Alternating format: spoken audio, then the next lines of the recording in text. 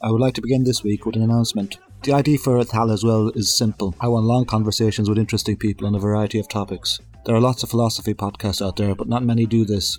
This should have some element of current affairs also, because we need a forum where philosophy can respond to the most pressing issues of the day. I would like to ask you two things. First, for your feedback. I would be interested in hearing ideas about how to make the podcast better. Are there events or ideas you would like me to talk about? Is there somebody who you think would make a good guest? Would you be interested in, for example, if I spoke to a bunch of different people about a specific theme? Like if I did a series on power or governance or free speech. Should the podcast maybe be longer or shorter? You can contact me at talaswellpodcast@gmail.com. I'll respond to all your emails, even if it does take me a while. You can follow me on Twitter at Dr. Philocity, and you can like our Facebook page. Please subscribe and leave a nice review on iTunes. Most importantly, please tell your friends. Recommend the podcast to anyone who you think might be interested. This week, I'm talking to Michael Baranowski. He's a political scientist from Northern Kentucky University. We talked about Mike's intellectual origins, the political philosopher Edmund Burke, the legacy of John McCain, the possibility of socialism in America, and of course President Trump. As well, we spoke about forthcoming congressional elections. Mike is really smart and an exceptionally clear thinker, and I was really pleased to have him on the show. I also have to thank him, as we well and truly nicked his old theme tune. Now, over to the show. Thank you for being with us, Mike. So I got a bunch of questions I want to ask you about American politics. You are a political scientist at the University of Kentucky, is that right? Northern Kentucky University. Northern Kentucky. Sorry about that. That's okay. So the first thing I want to ask you is about that term briefly. You're happy with the appellation political scientist. Why the scientist? Why do, I guess, political theorists or political philosophers call themselves political scientists? Because I guess political scientists don't do what conventional scientists do?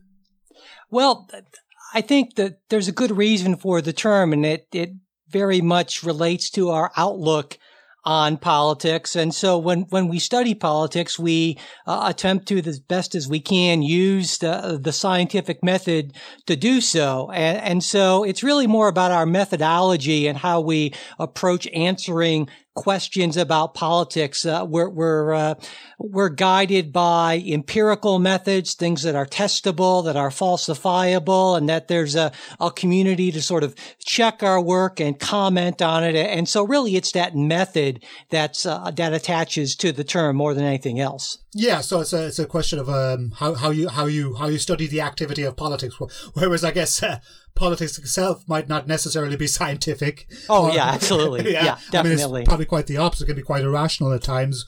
But how you look at it, you see yourselves as adopting a scientific attitude. Yeah, and you know, in doing so, we hope to the best of our ability to put our own biases in check to a certain extent. And I think that's really one of the big differences between how political scientists look at politics and how, well, non-political scientists or non-social scientists look at it is that because we have that method, I think it's helpful to us to give us a more objectivity. Now, when we're just sort of commenting on politics without using that method, we can be every bit as irrational as anyone else, of course. But when we really focus on using that method in our academic work, I think that's the goal, certainly. So, yeah, and I mean, that's so important. I mean, I've been reading a lot of Daniel Kahneman recently, right. So I guess behavioral psychologist, I guess. And I mean, one of the things, I mean, he pretty much proves that it is like almost impossible to set aside biases. Yeah.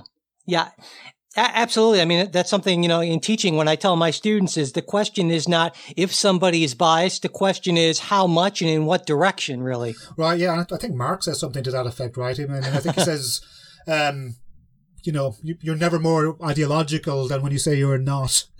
Absolutely. Yeah. I couldn't agree more. Yeah.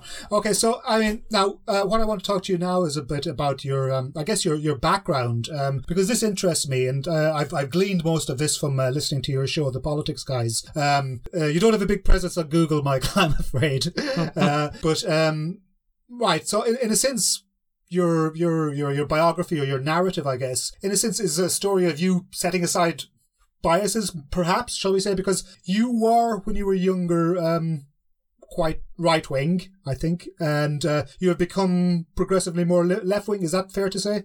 Yeah, absolutely. I started out, I would say, very, very far right, fairly stridently far right. I was quite a pain to many of my professors who I accused oftentimes of being communists or other things like that.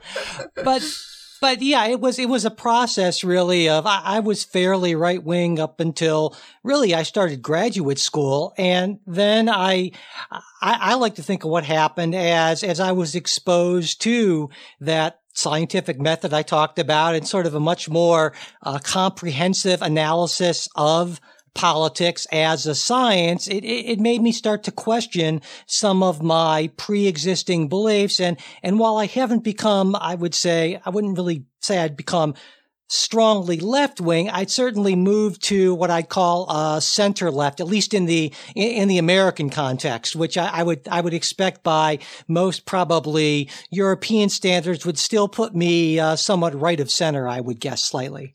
Yeah, that seems to be quite a shorthand that what Americans, at least in the American context, consider to be centre-left, Europeans consider to be centre-right. Can I ask how far right were you? I mean, you weren't a Nazi, like, for example. No, nothing like that. I was, I guess I would say I was a proud Reagan Republican. I was very much in favor of limited government and a strong stance against, at that point, the Soviet threat, and very concerned about communism and threats to freedom and that sort of thing. So that's where I stood. And honestly, another part of my evolution on this was I feel that I think it's fairly uncontroversial in most quarters to say that the Republican Party and the conservative movement in the United States changed considerably over the last 30 or so years, to the point where now people who, well, back then would have been considered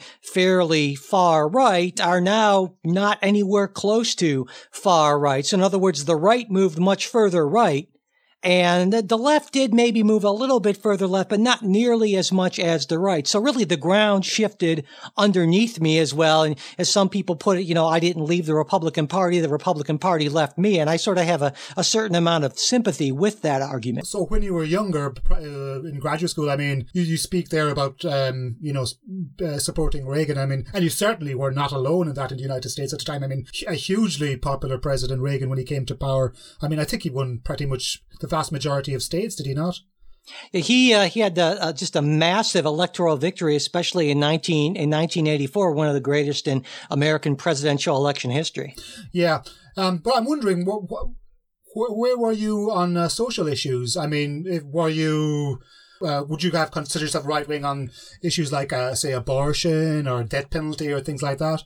I really was to a certain extent, but again, and this is where exposure to more information, I feel, changed my mind on a lot of social issues. I was very much for a very limited, what we call sometimes social safety net. But a lot of my beliefs were premised on, I guess what I would call this sort of libertarian-esque understanding of human beings as being extraordinarily rational and able to make very good decisions about their long-term interest. And, you mentioned Danny Kahneman and a number of other behavioral psychologists and also economists who've been doing this work have pretty clearly, I think, demonstrated that in a lot of ways, that's just not how most human beings are most of the time. And so if you have a philosophy that's premised on that behavior, I think when you realize that behavior is not how real people act, then the logical thing to do is to re-examine your philosophy. Right, and I guess that's where it starts for you then, right? Because I mean, that's your story is interesting, and as I said in our correspondence prior to this, that I mean, your story should really be essential reading for those on the left, because you're someone who's come a long way. I think that's fair to say. You've come a long way from where you are to where you are now. Yeah, I'd certainly like to think so. Yeah, I mean, also, so did you have a religious background? Did you have did you have a military background? Is that correct? I had both a religious and a military background, and of course, those are two institutions, especially Catholicism in the United States and the military, that are, I would say, strongly conservative, and those things sort of, I think, reinforce. Over here too. Okay, so there you go. So yeah, and I was sort of immersed in that culture, and so I think that also sort of reinforced my some conservative viewpoints, and my parents were fairly conservative, and my neighborhood and that sort of thing, and all those things I think work together. Yeah. So I mean, can I ask? I'm sorry, I'm going to ask you a personal question, Michael. Now, so we can sure, go ahead. If we can edit it out afterwards if you deem it inappropriate.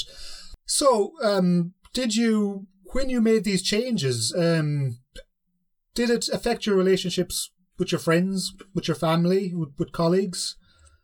Well, I guess I would say it didn't really affect my relationships with colleagues so much, because academia tends to be a fairly liberal outside of the sciences and business and so forth. And so, if anything, it made my relationships with my colleagues, less fraught. But with my family, I think to a certain extent, my parents were a little surprised, I guess, at my change, or they might consider it my conversion. I don't know, but so yeah, I guess to a certain extent, and I guess there were some people who would say, well, it seems like you sort of adapted to the crowd you were running with, and I think it's important to say that there's maybe an element of truth to that. Is what we've seen is that people do tend to do that sort of thing, but I also think that there's a strong grounds in logic and reasoning that I made the change that I did.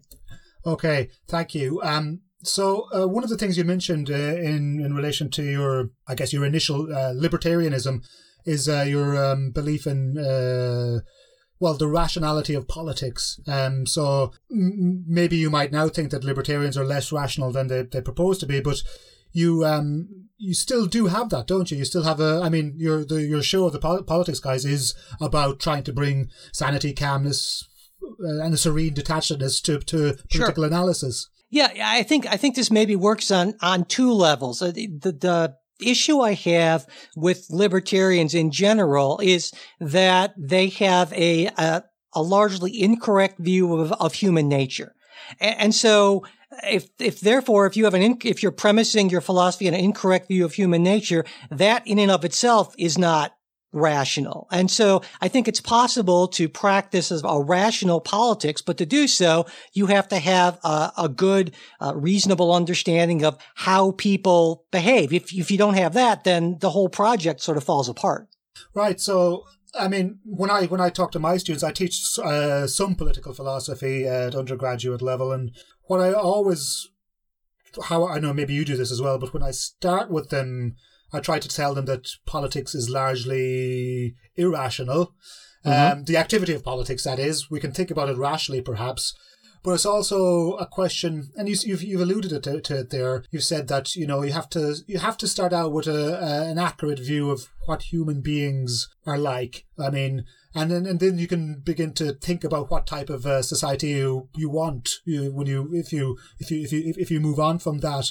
I find a lot of my students, maybe you find the same, they tend to look at politics as sort of I think more ethical. They start with their ethics and then they go, well, what type of society should we take from that, or can we build from that? Like, what is it? Should we have a welfare state? Should we have harsh drug laws? Whatever, Does that make sense to you? Yeah, no, absolutely. I think, and that's sort of I would argue that that's a problem that we have, and that people understandably so, start from their own personal ethics, experiences, and so forth. And what I found is that the more that we base everything on that, the more difficult it is to sort of understand that, well, not everyone experiences the world in the same way. And so if again, I think a lot of, coming back to the libertarian point, I think a lot of libertarians are very rational and intelligent people. And I sometimes kid my libertarian friends, well, if everyone were like you, I think libertarianism would work out great, but everyone's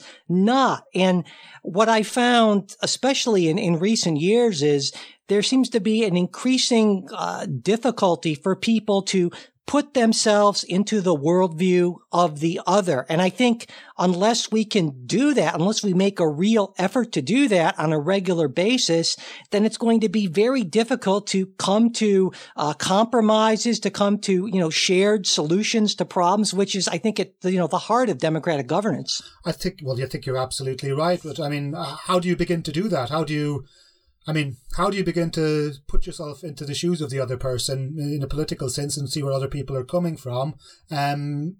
Especially if things are so compromised as they are, I think, by technology and social media and the like.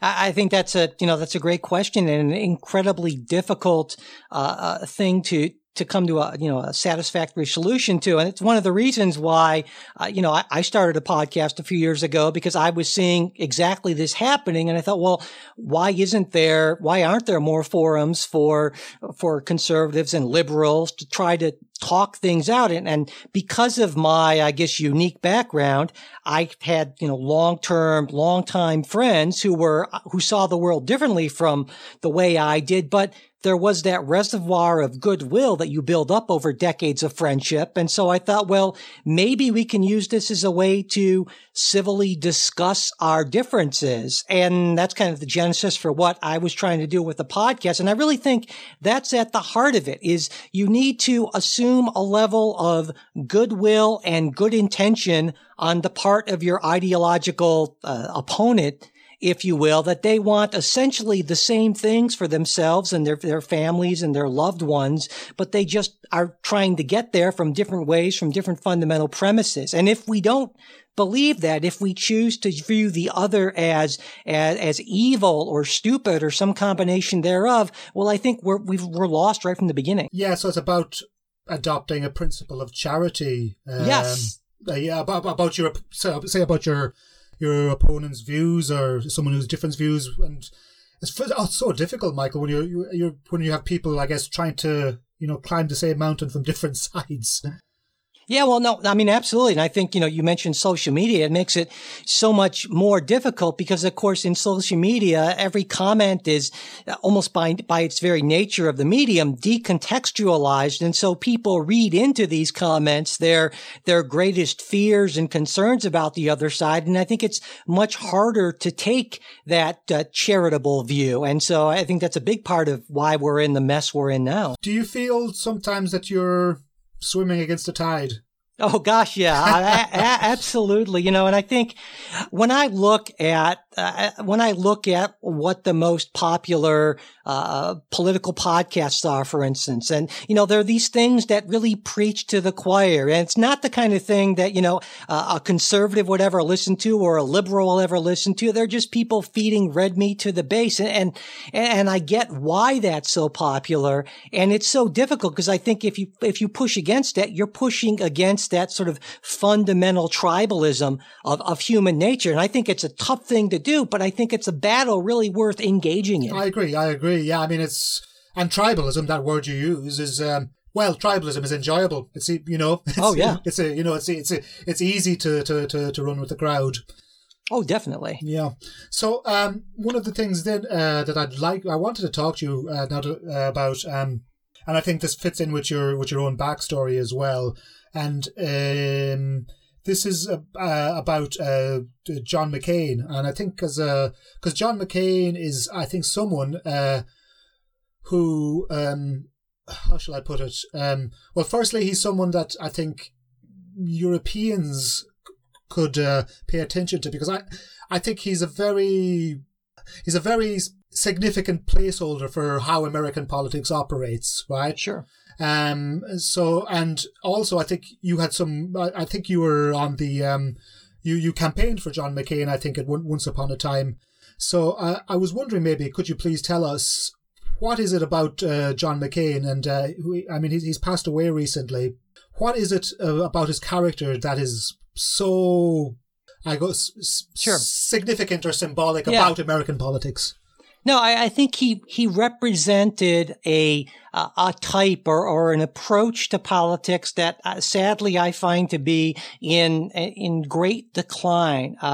There's this notion, this phrase I love, the happy warrior, the person who throws him or herself into the fray with a great deal of relish, but not in a sort of a mean-spirited, vindictive way, who at the end of the day can understand that we share a common humanity. And that doesn't mean they don't enjoy the cut and thrust of battle, but that there's a certain fundamental decency that both sides observe. And that's what makes the game, if you will, playable. And John McCain, I think, greatly exemplified that sort of thing. And in fact, there were plenty of people in the 1970s, 1980s, even into the early 1990s in American politics who you could find who had that sort of attitude toward politics. But now it's become this sort of zero-sum game where you not only have to battle your opponent on policy, but you have to demonize your opponent. And that, I think, makes it so much more difficult to recover from a loss when everything is personal and everything is, again, this sort of zero-sum game, and your opponent is this evil entity who must be vanquished at all costs entirely. I think, I mean, he was, McCain, the character was, I mean, I was in the United States a couple of weeks ago. I was in Texas. And one of the things I noticed, I visited the state capitol in Austin, and I said I did politics tours, and basically like a massive nerd. But he was what I noticed, right, was all of the flags were at half mast on public buildings, right? So that to me says that that is an indicator of the passing of something very, very significant. Now, I'm not really interested in the partisan views of what McCain was about, right? Right. Personally, I probably found him quite distasteful, but that's neither here nor there. But that pressed home to me. Those flags flying at half mast for this, what was a military hero. I mean, he was factually a military hero. That this was a significant man, or this was someone who was who really, really spoke to America. Yeah. No, I agree. And this is part of the problem that I have with President Trump, is that sort of mean-spirited type of, I will not even acknowledge the decency, the humanity of my opponents. I will just delegitimize them. And that to me is a fundamental break with how politics needs to be practiced if we are to have some sort of a cohesive society. And that doesn't, that's not just an American context. Sure. I think we see this, I think, in a number of other countries where, authoritarian leaders rise up who refuse to even legitimize alternative views. And that to me is incredibly troubling. So, there's something. Do you think there was something ultimately tragic about the figure of McCain? I mean, the reason I asked that is I know that you're a fan of what his name is, Infinite Jest, David Foster Wallace. David Foster Wallace, yeah. Yeah. So, and he wrote what I consider to be at least a minor political masterpiece, which was Up Simba, his essay on the McCain. The McCain campaign, the McCain campaign in 2004, I'm guessing. Is that right? 2000? That was the 2000 campaign. Yeah, that was a great piece. Absolutely. Yeah. Oh, yeah. It's absolutely a really unique piece of political writing. But in that, Foster Wallace's sort of perspective is he tries to examine questions of sincerity, right? And you got the feeling when reading that, and I don't know if you got this when you were campaigning at the time, but that McCain was someone struggling with the sort of the more cynical side of politics. And as the campaign grew dirtier and dirtier, and he was hit hard in that campaign, if I recall, he became more and more willing to, go to towards the dark arts. So in some sense, right. That's why I think he might be a tragic figure, and that's why he was lamented so much. No, I think you're absolutely right. And I think that you mentioned struggle, and I think that's very important. I mean, to me, the figures that most disturb me are those who don't struggle. I mean, that idea that I have this certainty and this worldview, and that really bothers me. And I always got the sense that John McCain was somebody who certainly had firm convictions, but there was this struggle. And more than that, there was, I can't think of a better word, but there was a sort of a heart, a bigness of self. Generosity. A generosity that I think is so incredibly important, that everything wasn't just a matter of cold calculation and that's what worries me. I see less and less of that sort of thing. Now, there are some American politicians who I think still exemplify that, but they're getting so difficult to find these days. Yeah. I mean, the current incumbent in the White House, I mean, President Trump was very, he was famously dismissive of John McCain's war record during the campaign, So Yep. I guess you would take that as exemplifying that lack of generosity. This guy's a charlatan. He got captured, and, only good soldiers escape and win wars. Yeah. I mean, that's the kind of, that's the sort of a typical Trump comment that I think that speaks to something fundamental about his personality, something that I think is fundamentally ungenerous, and I would argue to a certain extent just downright broken. Yeah. Well, maybe we can talk about that President Trump towards the end, because it'll be useful for our podcast listeners to get the perspective of an American on President Trump.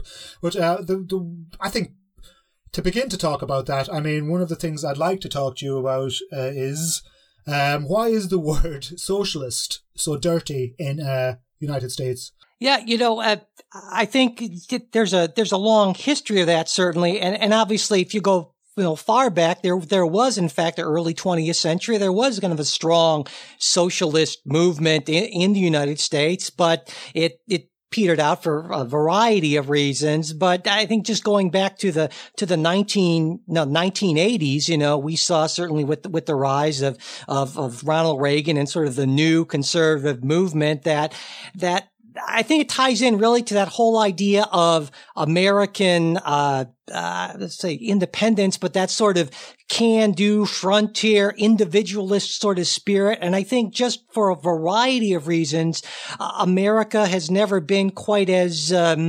communitarian, maybe much more individualist than a lot of places in Europe. And so it just never found as fertile ground that sort of idea of, the taking care for the common good and that sort of thing. And so I think that's why socialism is just seen much more as a dirty word, and where it's just part of the American character that just differentiates us a great deal from Europe in particular. I think less from the UK. I mean, there was sort of a similar movement in the 80s in the UK with Margaret Thatcher and that sort of thing. So we can see some parallels, but certainly to a much greater extent in the United States. Yeah. I mean, like if you look at perhaps the biggest exponent of socialistic, we'll say, politics in the United States, Bernie Sanders. I mean, when I saw him running against Hillary Clinton, I was going to go, oh, I mean, if he actually wins that the primary, Americans are never going to go with a socialist ever. Right. I mean, sorry, I guess like Franklin Roosevelt, who was probably the closest American president to what you could call a socialist, or a European-style socialist at least, was still not a socialist. I mean, he was sort of a modern-day liberal, I guess, who did, expand government in a big way, but that was in a crisis.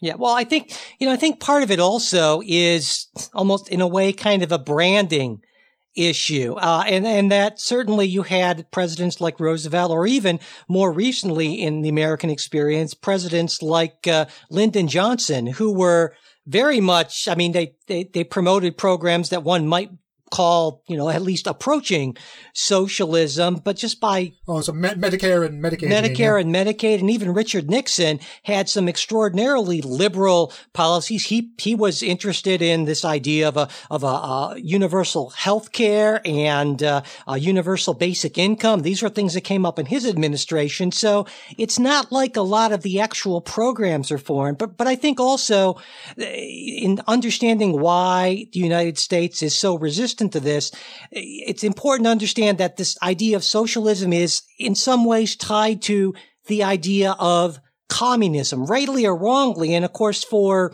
since the end of, really for most of the 20th century, the United States was essentially engaged in what it felt was like an existential struggle against communism. And so I think in a way we were so oriented toward that. And I think it's difficult for even Americans who aren't at least, I would say maybe 40 years old or older, to appreciate how that shaped politics and life in general in the United States. And so I think a lot of this is just a carryover because it's difficult for us to disentangle socialism from communism. And there was just such a great fear of communism in the United States. And I think there's a lot of that just carries over. I mean, well, with things like the Cuban Missiles Crisis and the rising Cold War tensions, that makes sense because, this was the same in Europe as well. I mean, I remember, being told about the nuclear bomb and stuff like that in school. I mean, Ireland, where I grew up, was neutral, but if the UK was brought up, right. Yeah, Fallout is not very cognizant of borders, yeah. It was an existential threat, which is why I think we could say lots of Americans on both left and right are skeptical of the word socialism. And if it's an existential threat, that means that this is a matter of life and death, which it was. Yeah, and I think you're absolutely right. And a lot of Americans, I think, see this as sort of a slippery slope type of thing, is that socialism will inevitably lead to this massive loss of freedom. And that's what they're concerned about. Now, I think the logic for that is faulty. I would make a very different argument, but I think that's how oftentimes people of the right see it. Yeah, and I think... And I'm saying this as an outsider as well. I mean, I think one of the things, and correct me if I'm wrong, that binds Americans, whether on the left and right, is an idea that in some sense government shouldn't be centralized. It should be smaller, or it should be weaker at least. I mean, I getting this from another outsider actually, Tocqueville. He says this in his Democracy in America. Democracy in America. Yeah, he says this, that, the idea that central government should be small, and then you have a federal system, right? Where the reign of government should be loose. Yeah, I think that's also been just baked into our character since even before the United States was a country. Certainly, that sort of fierce independence and local control, and that those things have been important to Americans and part of the way we understand politics and life for hundreds of years now. And so I think that definitely goes into our current skepticism with centralized control. Okay. So moving on, because there's lots I'd like to get to talk to you about. One of the figures that you're interested in, and I guess this is why you're sort of on the centre left and comfortable with ideas from, say, perhaps the centre right, is that you do like Edmund Burke. Very much. Yeah, right? Very much so. My fellow Irishman, one of the founding fathers of conservatism. So how is it possible then for someone on the centre left to like Burke? What does he offer the left, do you think? I guess in a word, I'd say humility. And as I understand Burke, one of his central ideas is that human beings are, very limited creatures, and that we have a tendency to think we understand everything, we moderns of whatever era, that we've figured it out, and these poor, unenlightened folks of the past just did not have our advantages and so forth. But time and time again, we found that that's just not the case. And I think that's the argument he makes for tradition, is that things, that the world is a complex place. and that if you think you understand it and you think you can make great changes to it without unintended consequences, you are almost certainly going to be proven wrong. And I would argue, centuries, if not millennia of experience back up that observation. And so to me, the importance of Burke is that we need to check our hubris. We need to understand that we almost certainly do not know all the answers and that our brilliant solutions are going to almost certainly cause a whole bunch of problems that we're not aware of. And so therefore, unintended consequences. Yeah, unintended consequences. So therefore, we should proceed with caution. And to me, that's the central lesson I take away from Burke, and why I think both the left and the right should be, should recognize that. Yeah. And so in a sense, what Burke is doing, he's saying that humans are, what's the word? Imperfect in some sense. And, I mean, that possibly appeals to my own Catholic fatalism as well, But it's something that tempers, I suppose, from your perspective, it tempers the rampant optimism that, say, perhaps you might find on the left sometimes, the idea that you can, that things can be zero sum, all or nothing. You can radically transform society in one go. Yeah, I mean, and that's why I think I'm a person of the center left and not the left full stop, because when you get further left, the proposals start to get a lot more radical, and that's when my inner Burkean kicks in. It says, well, wait a second, I think you're going too far, and we need to proceed much more slowly with a certain respect for the past before we just throw out the baby with the bathwater, so to speak, inadvertently.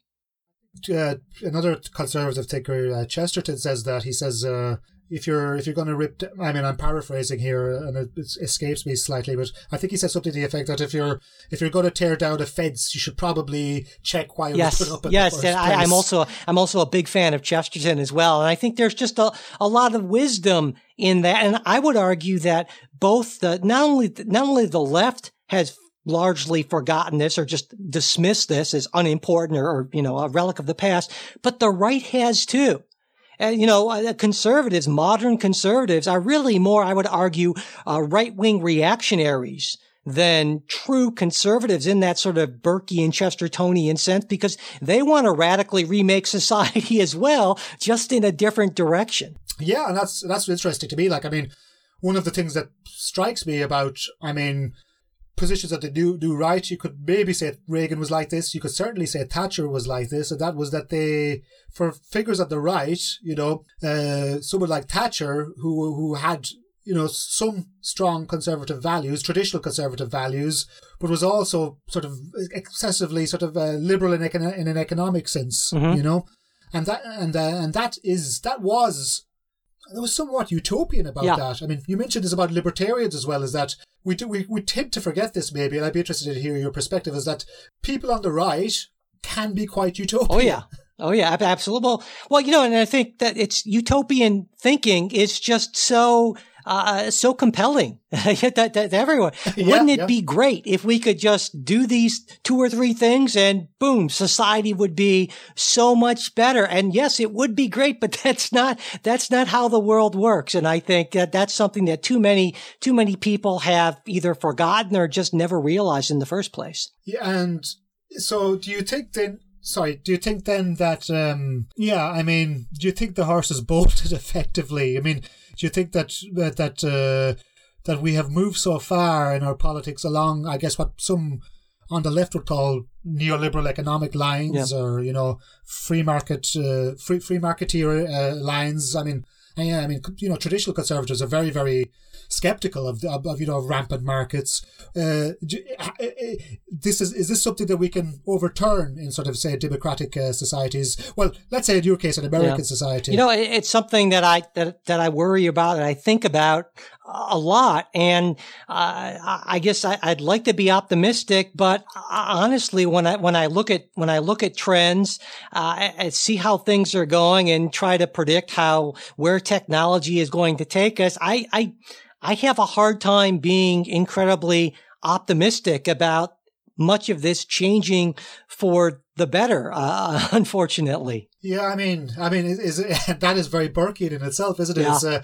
It's a sort of a basic pessimism about human beings and their capacity to improve. Yeah, absolutely. And I think that, there's obviously that notion that very modern, Enlightenment notion that, we're on this continual path of progress, uninterrupted progress with maybe a few little fits and starts here. But I tend to maybe be a little more sympathetic to an older view that things might be a little more cyclical and that we can actually have major reversals for extended periods of time. And I think people who don't believe that are maybe, blind to a lot of our history as human beings.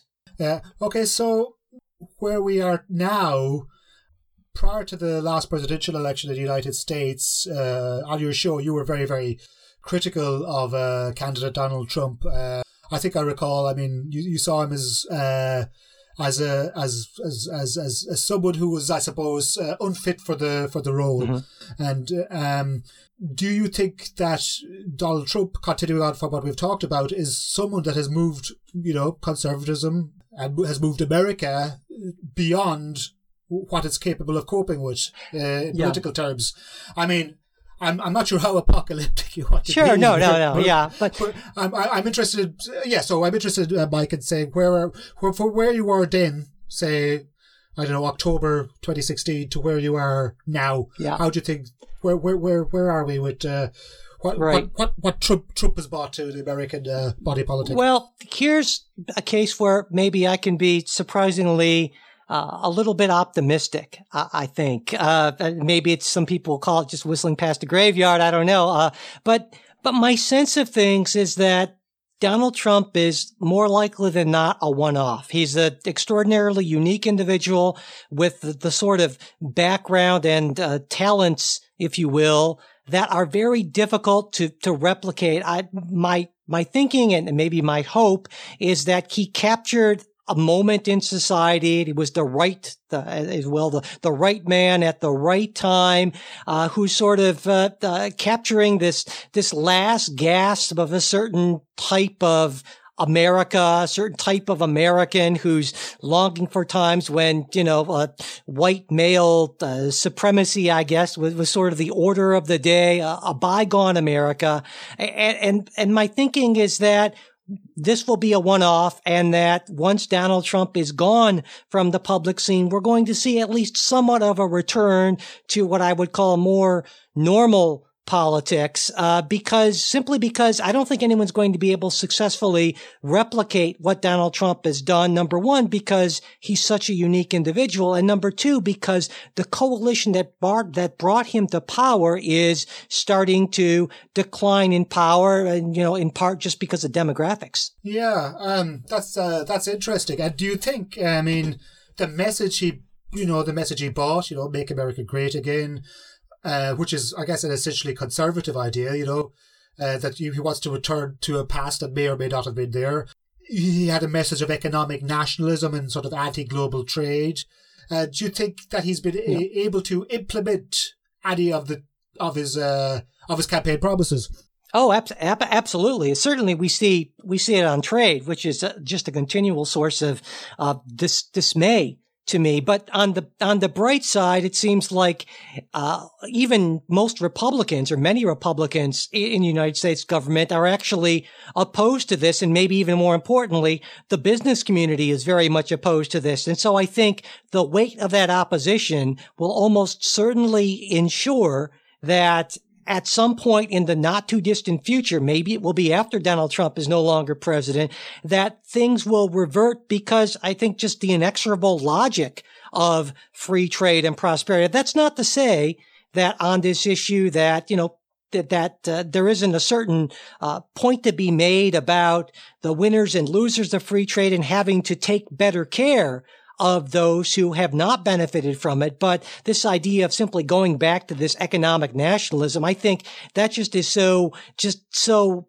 wrong at its basis that inevitably we're going to move back to more of a free trade regime. Right. So do you think, so you don't think, I guess, that he's implemented irrevocable changes within the American body politic? Correct. But, I think in the American system, the president can only do so much on his own to actually make changes that stick, that are lasting past his presidency. He needs congressional approval. And on a lot of issues, he's just not going to get the buy-in, even from his own party, to make those sort of things happen, which I think is, a very good thing, obviously.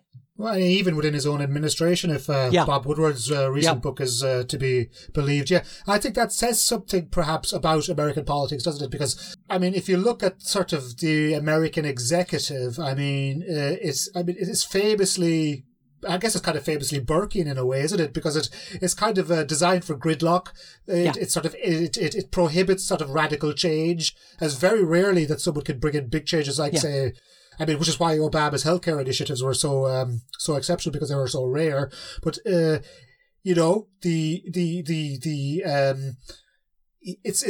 very, very difficult to introduce hugely deleterious effects, because because of the way the Senate is set up, and there's elections that are done in thirds and things like that. It's very hard for someone to gain absolute power. Power is divided. But that's a Tocquevillian thing again, isn't it?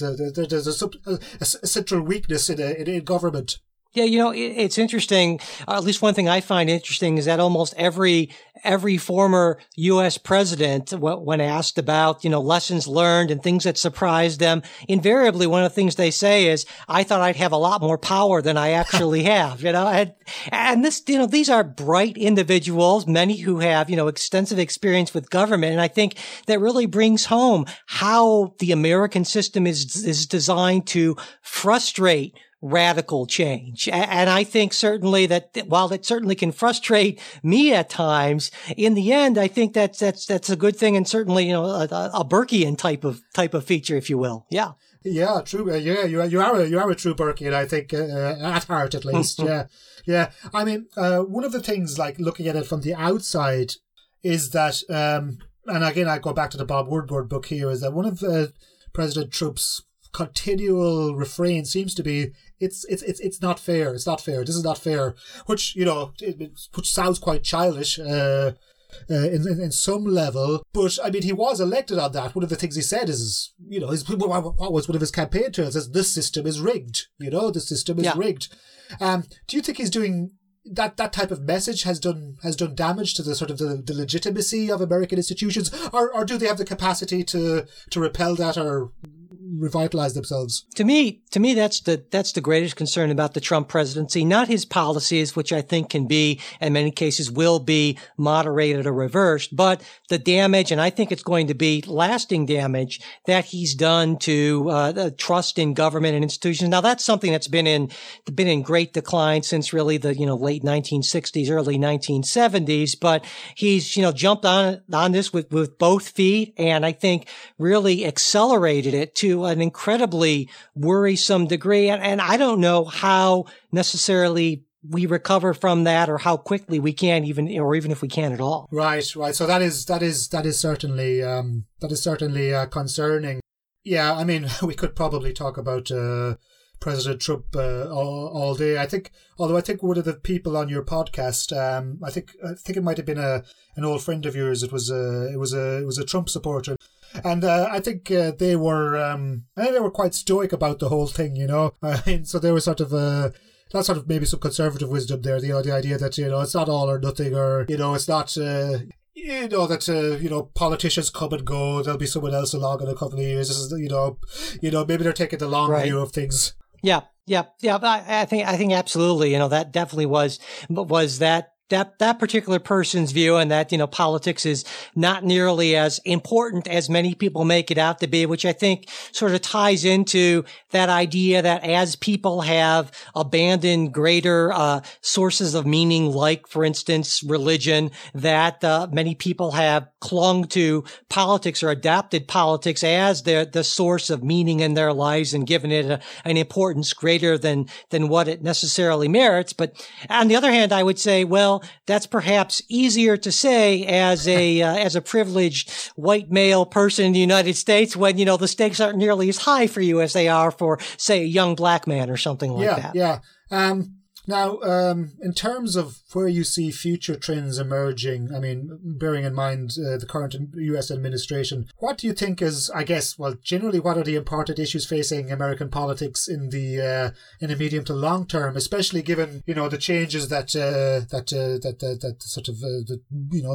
the Trump administration, no more than any administration, will bring in. So what are the parties for the future of the left-wing politics, perhaps in the United States, or where do you see themselves, or do you see a coalition emerging? Well, I certainly see that, I guess, the most important problems that I think are, number one, sort of an unsustainable fiscal path that the United States is on, in large part, I would argue, because we're big fans of lowering taxes and not decreasing spending, which eventually is designed to fail. And obviously, I, as a person of the left, at least to a certain extent, I believe that we need to really radically re-examine that in terms of really asking those who have more to give more for the common good. And certainly that's not a policy that's very popular on the right, obviously, with Republicans just passing over $1 trillion tax cut. I think the other issue that I think is of literally existential importance is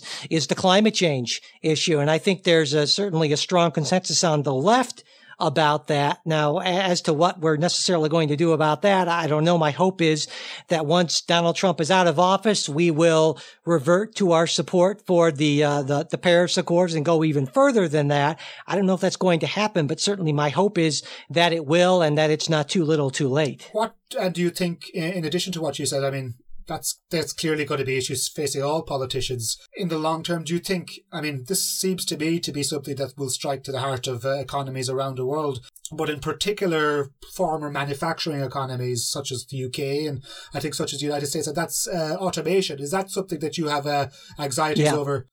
Yeah, I think that's a big issue as well. And I think that's going to fundamentally alter, politics and society and really everything. And I've done a lot of reading on this and actually talked to some people who are experts in this field. And it seems to me that we're facing inevitably a very different future with mass, or underemployment. Now, I know some people are optimistic saying that, well, we've always found jobs for people, but I think this is a difference in kind, and that society and politics are going to be forced to adapt, and it could be a pretty bumpy ride until we do. Yeah, I mean, and that begs the question to be, do you think, I mean, you're a political scientist, I mean, you mentioned Trump's his tax cuts legislation. And to my mind, that type of legislation always works in the short term.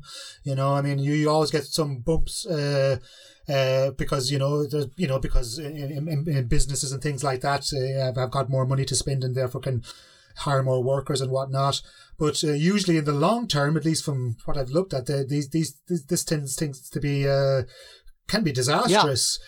But I guess, I mean, that's not really my question. I guess my question is how can you inject long-term thinking into a short-term business-like democracy? I mean, that's the $1 million question. I mean, and I don't know, I don't know that you necessarily can. I think as the system was originally conceived, it was actually considerably less democratic, and it allowed the people who were in charge, the elites, that's become a dirty word now, but I'll use it in a non-pejorative sense. The elites too maybe engage in more long-term thinking, but now everything in our society and politics pushes against it. And I think it's become so much harder to do. And that certainly is, I think, a problem, not just in the United States, but with democratic societies in general around the world. Absolutely. And I don't have any better answers than you on that. Yeah.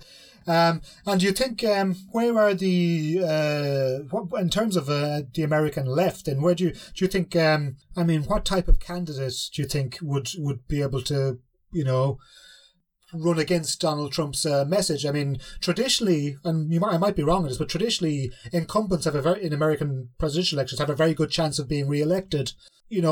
Clearly the Hillary Clinton model, that sort of centre-left, sort of fiscally prudent centre-left or left on social issues model did not work. So do you think that the left needs to radically transform its ideas? Is it time for an American socialist? I really don't think so. I think that's exactly what, pushes in that direction of that utopian thinking that I think would be disastrous on the other end of things. And so I think the sort of, unfortunately, again, because that's so popular, those are the sort of politicians on the left who we see emerging as the strongest possible challengers to Donald Trump. But to me, the sort of person who has the best chance of bringing back a type of sort of moderate sanity to the system is a person like, I would say, like a Joe Biden, who was, a vice president under Barack Obama, who exemplifies, again, that older tradition. I think he shares a lot of things in common with, well, you mentioned John McCain. I think he shares a lot of things in common with that older tradition. And I think unless we return to that tradition, then I think the future looks pretty bleak, actually. Okay, and again, that's probably probably another conservative position, that you're, a return to an older tradition. Yeah. Well, and I mean, yeah, I'm not saying that's right, wrong or right, but I mean, it does strike me that, and I think probably this is true in Britain as well, is that there's, I mean, Donald Trump is approximately 70 years old, is that right? Mm-hmm. Joe Biden is old, I mean, they're older people, and yeah. The world that they grew up in is not there, but it's something that they represent, right? Yeah, absolutely. I mean, that's the problem. When I look at younger politicians who exemplify this, there aren't a whole lot of names that come to mind, unfortunately. Yeah, and leftists, young leftists tend to be impatient. Yes, as well. Absolutely. And that's not a judgment. That can be quite fruitful as well. So I think I only have a couple of more questions for you, Mike. You have some forthcoming elections coming up in the United States. So these are congressional elections, I think. Yes. Is that right? Yes, yeah. So I'm wondering, what's your take on that? What are the things you think to watch out for? Is this going to be the American electorate giving, having a go at Trump, I guess?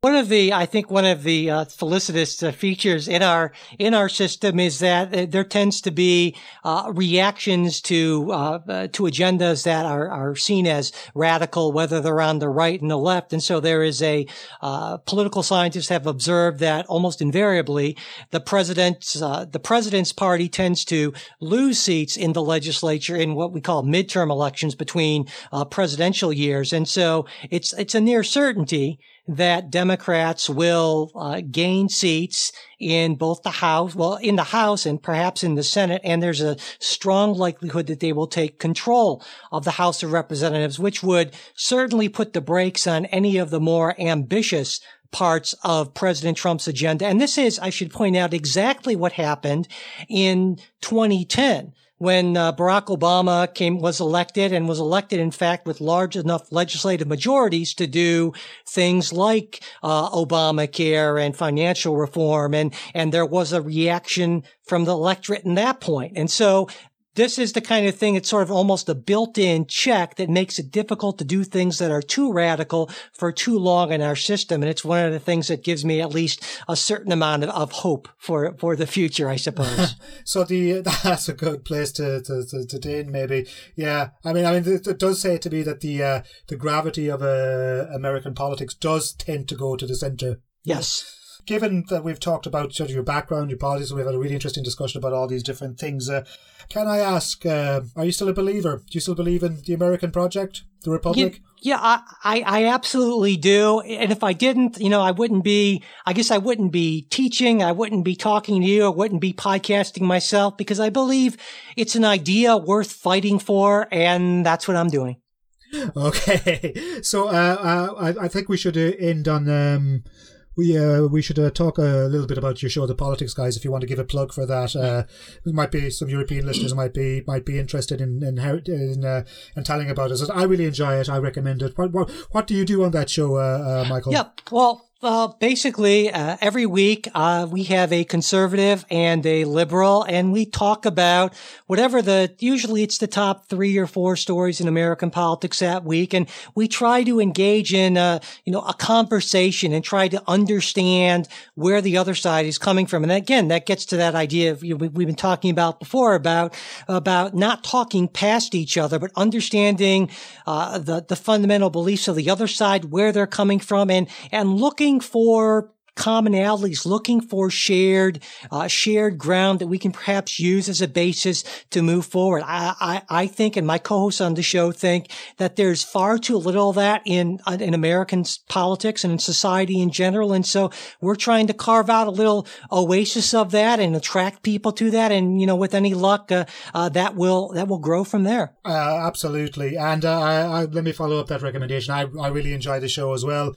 And what I like about it is that, for someone who's a bit of an aficionado of American politics, from listening to your show, I just get a really good rounded view of an issue. Well, thanks. Without knee-jerk partisan Twitter yelling. We try really hard to do that. And also we try to listen to our audience, because we have listeners on both the left and the right. And whenever someone suggests to me that maybe I'm, parroting talking points or something like that, I take that seriously, because I think it's so important for us to always, examine our own, preconceptions and our own approach. Because if we're not being reflective people, then I think it's so easy to fall into that sort of unfortunate political posturing, and not really thinking about why we believe what we believe. A grandstanding free zone. Exactly. Okay, Michael Baranowski, thank you very much for being with us. Oh, it's been my great pleasure.